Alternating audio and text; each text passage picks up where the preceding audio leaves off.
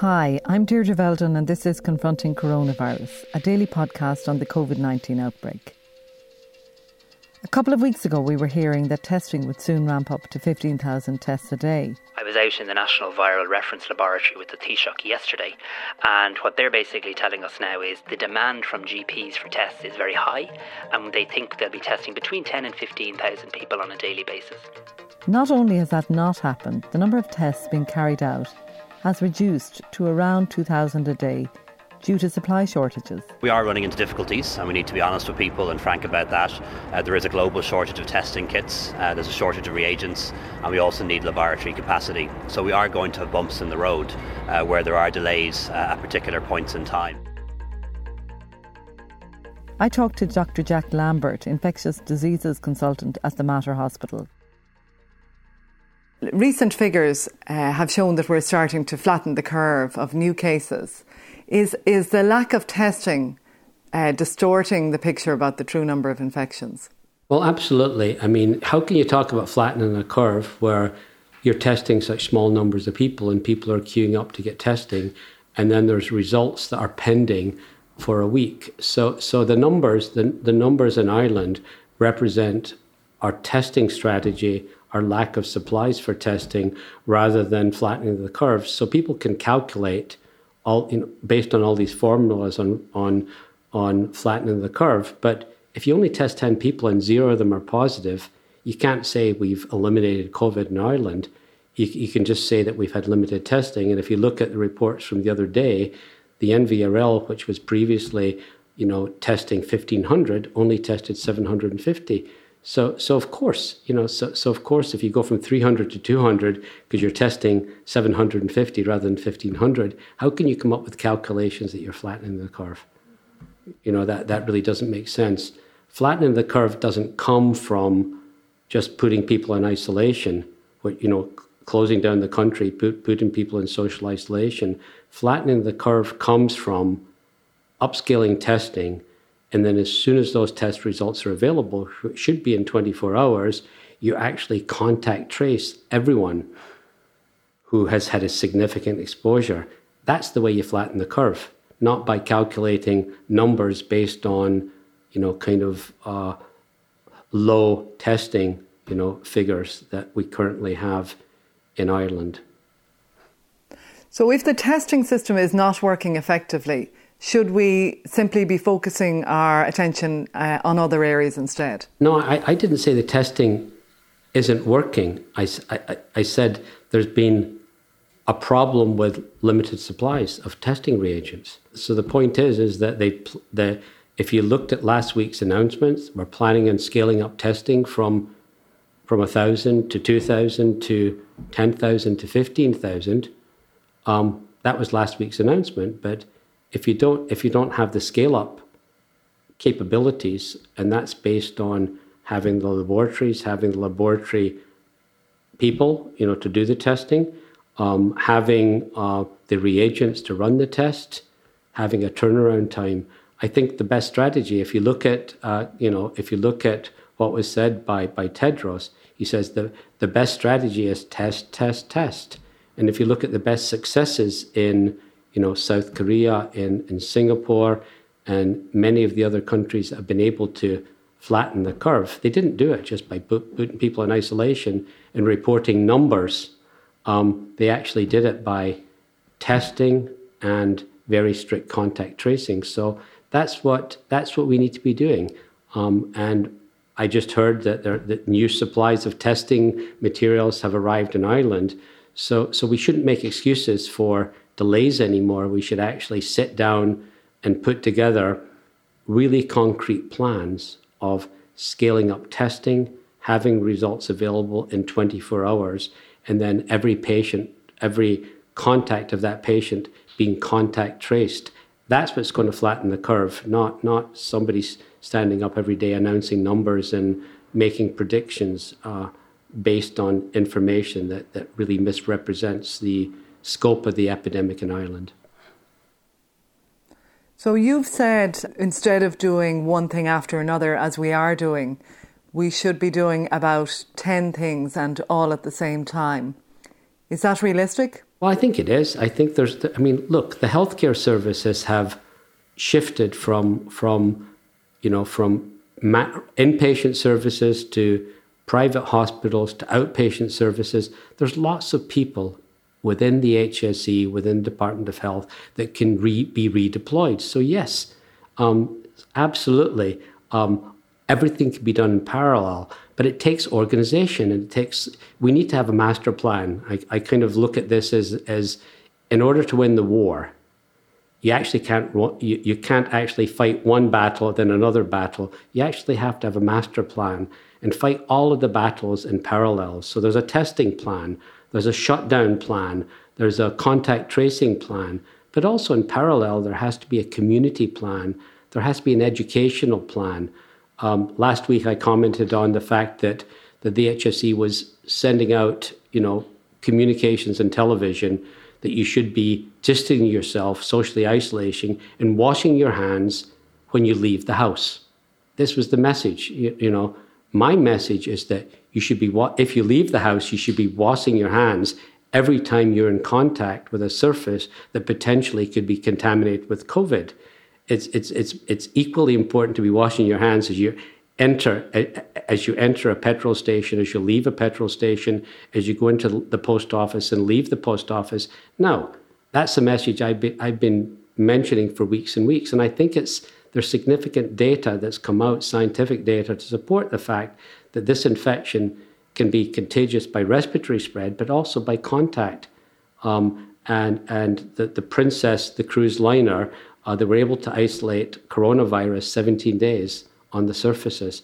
So, and I imagine some of the people who were infected on that cruise ship were infected from contact. Of course, they were isolating themselves for the respiratory spread. So, as of Monday, when I went to the post office, there was no facilities outside of the post office to wash your hands. There was no facilities when you left the post office to wash your hands. I had to push my way through 2 doors with my hands. And I think that's a significant risk for contamination for the community. Lots of pensioners went to get their pension on Tuesday, left the house. Where did they go? They went to the post office. When I asked, I had to deliver a package to my son, a medical package, so I was at the post office. When I asked the lady there, where's the hand wipes and where's the antiseptic wash, she had one back at the reception for herself, but not for the community. Tedros Wednesday mentioned in one of his press releases, the WHO director, this very issue of sanitizing in the community. We've known about this for weeks. There has to be somebody within the Department of Health, there has to be somebody within the government that can be redeployed to take care of that issue. So that's one more battle that somebody can be assigned to. It should have been done 2 weeks ago. I'm hoping tomorrow there'll be appropriate sanitizers in every post office in Ireland. But there has to be a mission command with somebody looking at all the different battles that need to be done to fight this war. The elderly is another one. The plans for the very elderly who in nursing homes, who are at home, who probably shouldn't come to the hospital because they're so unwell and they wouldn't benefit from going on a ventilator, and because it would only prolong their existence. What's the substantive plan nationwide to resource the community to support the elderly? And the answer is there's committees, and there's a hospital plan, and there's a community plan, and there's discussions about what the hospital is going to do and what the community is going to do, because there's hospital community care, there's hospital palliative care, and there's community palliative care.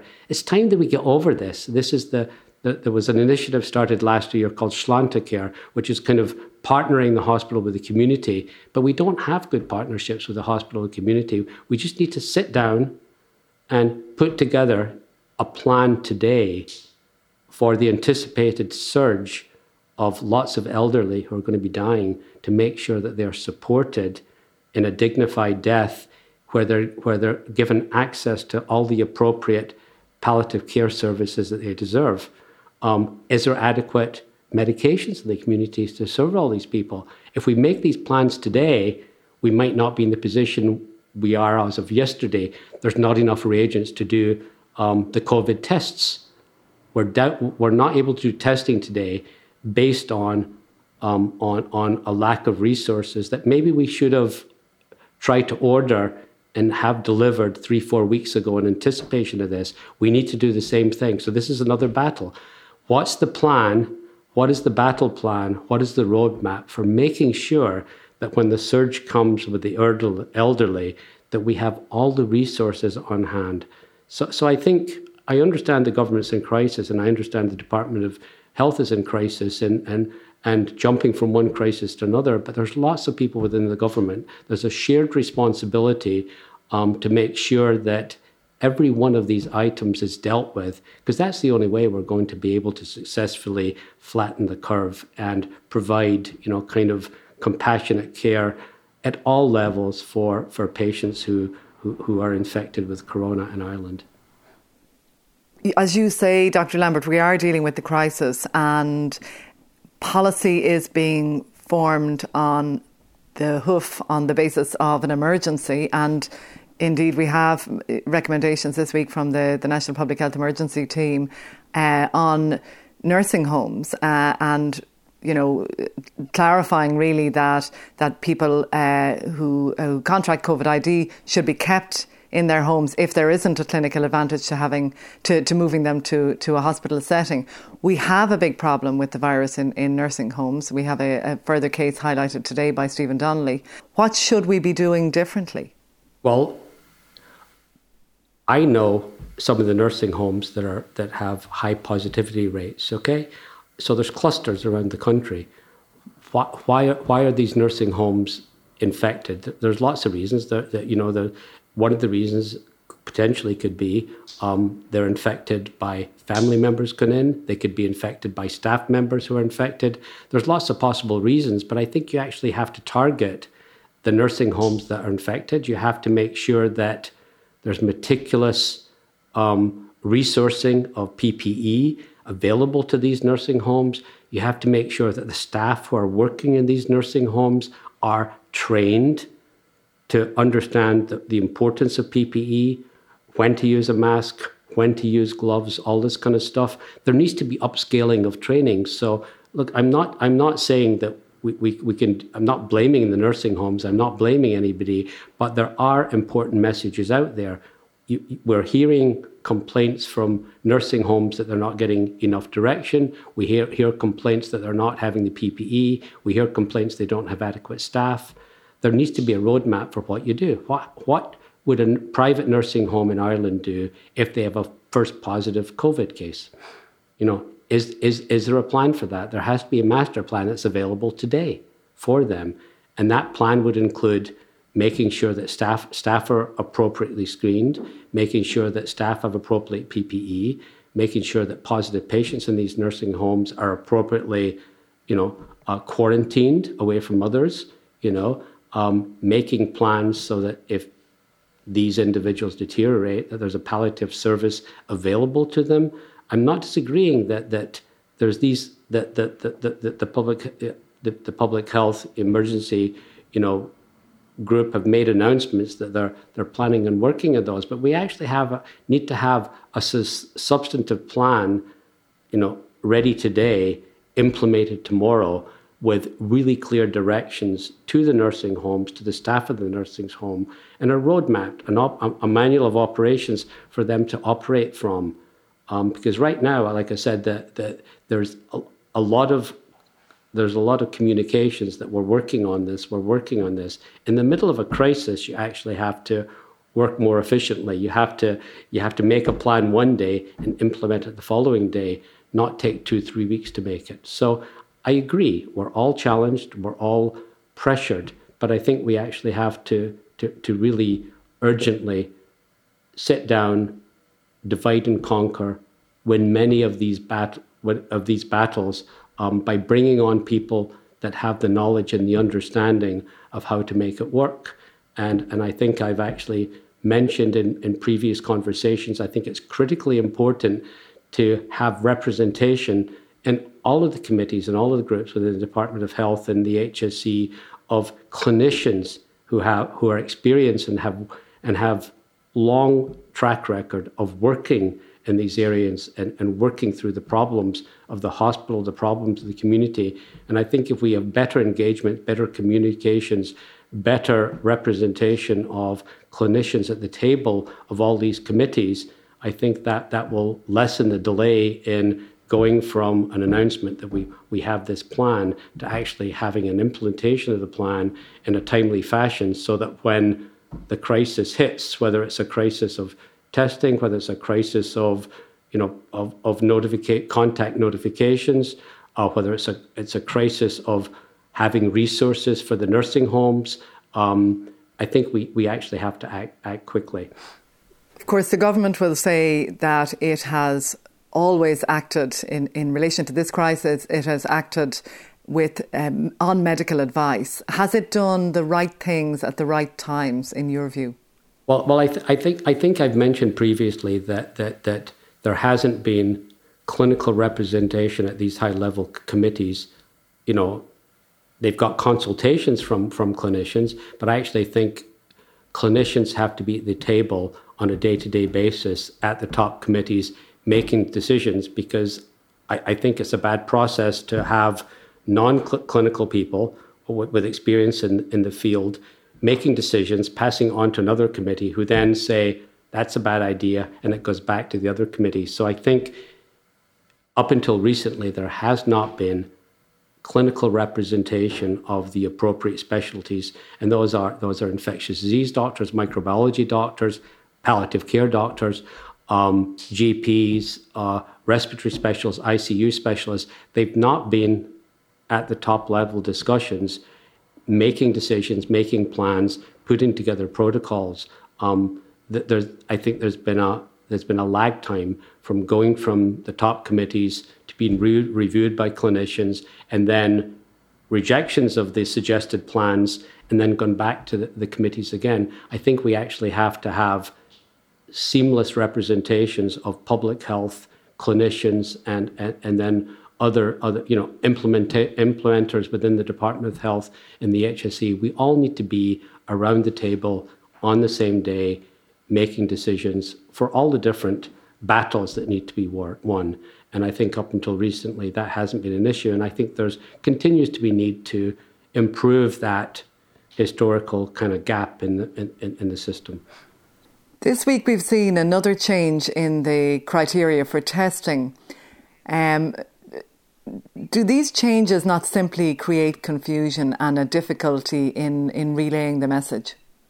Well, I think absolutely. I think if you look at how people present with coronavirus, they present about 75% present with fever, about 70% present with fever, and about 82% present with coughs, respiratory symptoms, and actually either of those, I think, are important indicators, and I think the suggestion for the community is you have to have both to get tested.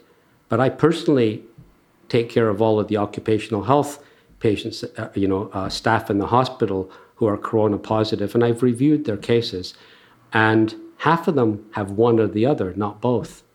So in the hospital, either or counts, because it's really important to know if they're positive, because then we can quarantine those staff so that they don't spread it to others. But why don't we have the same rule for the community? They're saying it's to only 7% in the community who are testing positive for corona. By changing the algorithm, their testing is going to improve to 15%. But that's not important. Those guidelines are a function of we don't have enough tests, so we have to actually ration the tests, and then those tests are taking a week to come back, and then by that time that individual has spread it on to many other people. So no, that I think it's a bad decision to change the algorithm. You should have an algorithm that tests more people using either or of those symptoms, because you'll pick up more people. You flatten the curve by picking up more people who are positive early, quarantining them, and then finding all their contacts in a timely fashion. So I think that was my opinion is that decision was made as a function of, not having the testing kits. The second thing that was suggested is that we're going to isolate all suspected corona and then contact trace everyone who's been in contact with that was suspected case. But in my opinion, if they're saying only 15% of those have corona, then you're going to be chasing 100 people for 15 positive, and you're going to be chasing all these contacts. I've talked to my colleagues who are involved in some of the contact tracing. Contact tracing is, at the current level of staffing, is having huge problems finding the positive contacts. Now we're suggesting, as of yesterday, we're going to chase all potential contacts, not confirmed contacts. That, to me, seems a resource that we really can't afford. I think it doesn't make sense to do that. It makes sense to find the reagents and scale up, not start chasing every potential contact of somebody who doesn't have confirmed corona. So I think there are, and I think that was announced by the minister, and I actually think it's not the best decision, because I don't think it's a good use of the current contact tracing resources we currently have in Ireland. Is it not also a factor, though, of the reduction in the number of contacts that people are having under the current restrictions? Well, that is good. It's like if you're not going to the pub now, and you've got corona, you're going to be exposed to less people. So absolutely, that's great that people with corona now who are positive have less contacts because they are isolating themselves. So that's a step in the right direction. So I absolutely agree with the government's decision to clamp down on public gatherings, to close the pubs, to cancel St. Patrick's Day. I think absolutely Ireland is way ahead of many other European countries. So credit to the government for that, but you're not going to flatten the curve by taking credit for that and doing nothing more. And you're not going to flatten the curve by saying we're changing the testing criteria, and you're not going to flatten the curve by saying, we're just going to chase every potential contact, of suspected corona. I think we actually have to kind of do what we say we're going to do, scale up testing, and whatever resources that takes, bringing in the military, bringing in, there's lots of resources in Ireland of very smart people who could be put to task to assist with this. And I think we should do that tomorrow, not think about it 2 weeks from now when we're once again overwhelmed with another crisis. So we should be acting, not reacting. And I think in some situations we're ahead of the game, and in some situations we're a day too late. And I just think to win this war, as I said, you have to fight every battle simultaneously. Otherwise, I don't think you're going to flatten the curve. You may on paper, but you're actually not going to affect it in real reality. Do you believe the current shutdown is going to be effective ultimately in loosening the grip of the virus? Well, the shutdown's a temporary measure while everything else scales up. Absolutely, it's important, but if you don't scale up, you'll just have to shut down and shut down and shut down. So the only solution to ending the shutdown is all these other initiatives that I'm talking about. That is the successful recipe, lessons learned from other successful countries. So you're based at the Mater Hospital. What is the extent of the problem with healthcare workers there at the moment? Well, the thing is, I can't really comment on that. Every hospital has had problems with healthcare workers. If you go back to the original, explosion that happened in Cork with an individual who was in the hospital there for a week with unsuspected COVID, every hospital has had patients who had unsuspected COVID. For example, not everybody with COVID has a fever or a cough. Some of them have other symptoms. We're just learning this. If you look recently of the first 100 patients in the UK, about 30-40% of them had diarrhea. 3 to 5% of them had seizures and brain disorders. So they're actually, if 2 weeks ago somebody came to the emergency room with a seizure, I wouldn't have thought COVID. So I'm saying, so people have fallen through the cracks because COVID wasn't suspected. And then healthcare workers who weren't using PPE because they were on a ward thinking they were managing a seizure were managing a COVID patient. So some of those staff members have inadvertently, been infected. And I'm sure every hospital in the country, there's been staff members who have infected, patients in the hospital. But like I said, those were the early messages. We've got a great track record at the Mater in terms of our small numbers of healthcare workers who've been infected. The numbers, if you look at nationwide, they're much higher in other hospitals. But I think that's because we're the national isolation unit for highly infectious disease. We were preparing for this in October, November. In January 1st, when the COVID crisis came along, we assigned one of our clinicians to full-time come off service, start working, start training, start preparing for this. And our CEO at the Mater has been preparing for this as well, for the surge, for a month now, even ahead of the director of the HSE and the Department of Health. But every hospital has been trying to scale up and prepare, but every hospital has had healthcare workers infected. But those numbers, I think, are tremendously decreasing now as we've learned more about this virus and how infectious it is, not just from respiratory spread, but also from contact. I told you it can exist on surfaces for days and days. So I think we're clamping down, having a really low threshold to suspect COVID in patients admitted to the hospital. And we're meticulously wearing PPE where appropriately and washing our hands at every opportunity. So I think the numbers are only going to decrease and decrease and decrease in terms of healthcare workers in Ireland infected. But it's been if you look at the statistics, almost 20 to 25% of total numbers in Ireland have been healthcare workers.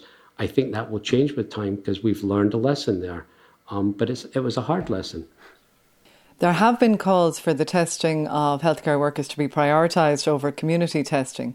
Is that the right approach? Well, no, they should be both done in parallel. You shouldn't make compromises.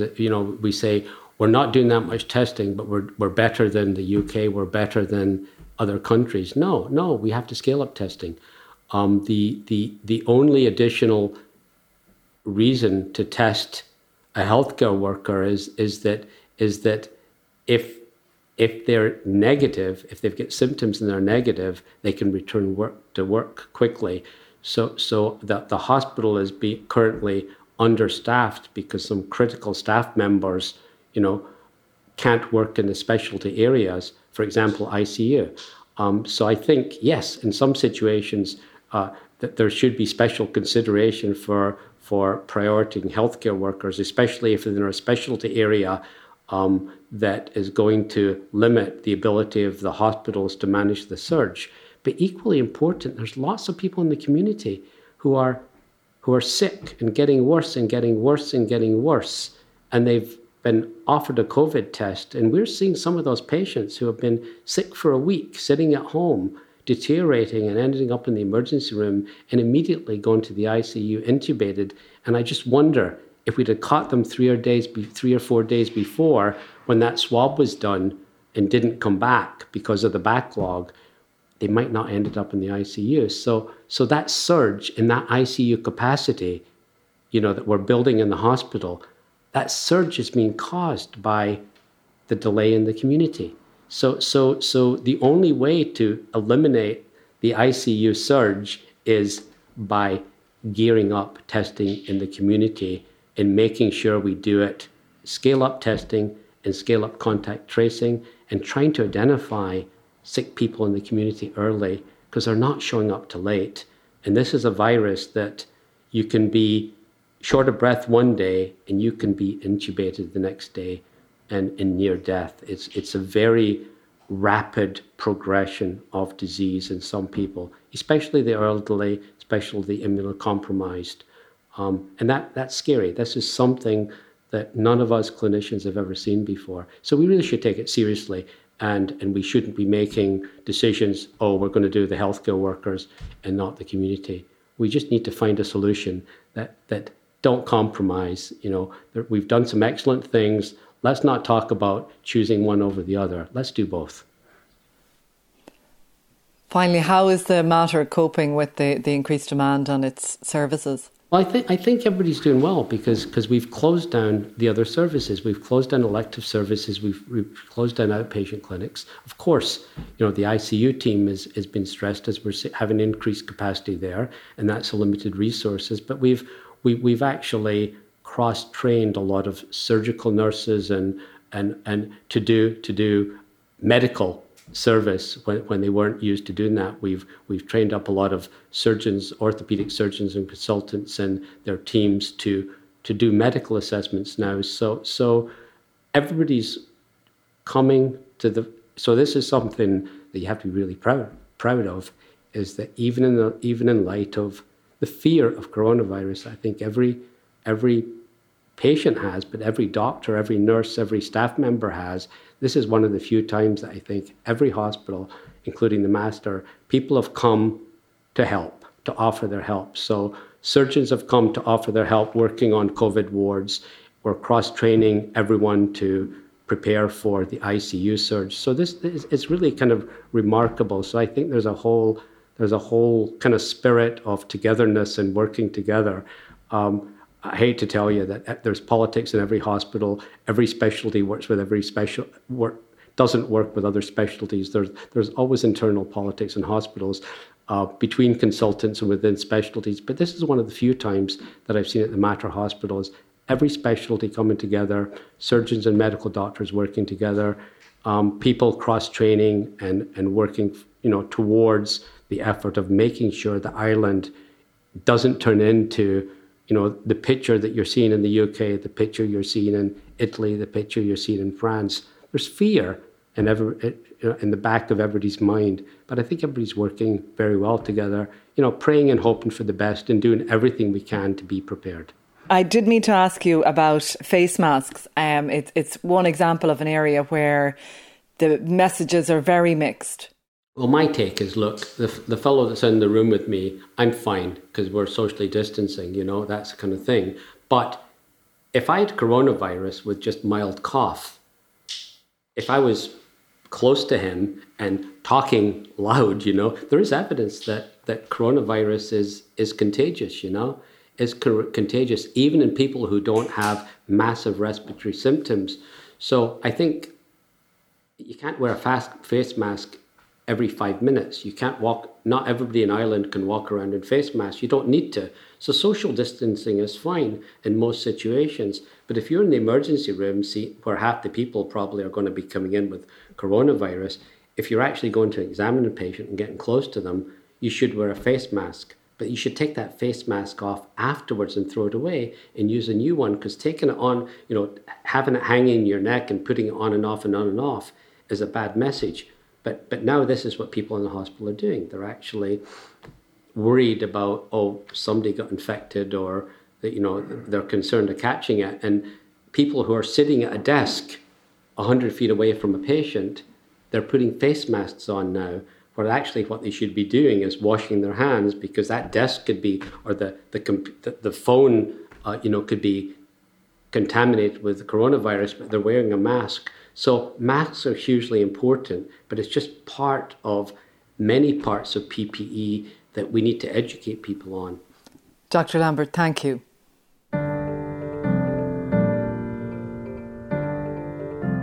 My thanks to Declan Conlon, who produced today's podcast, and thanks for listening. Stay up to date with the latest developments at irishtimes.com. We'll be back on Monday.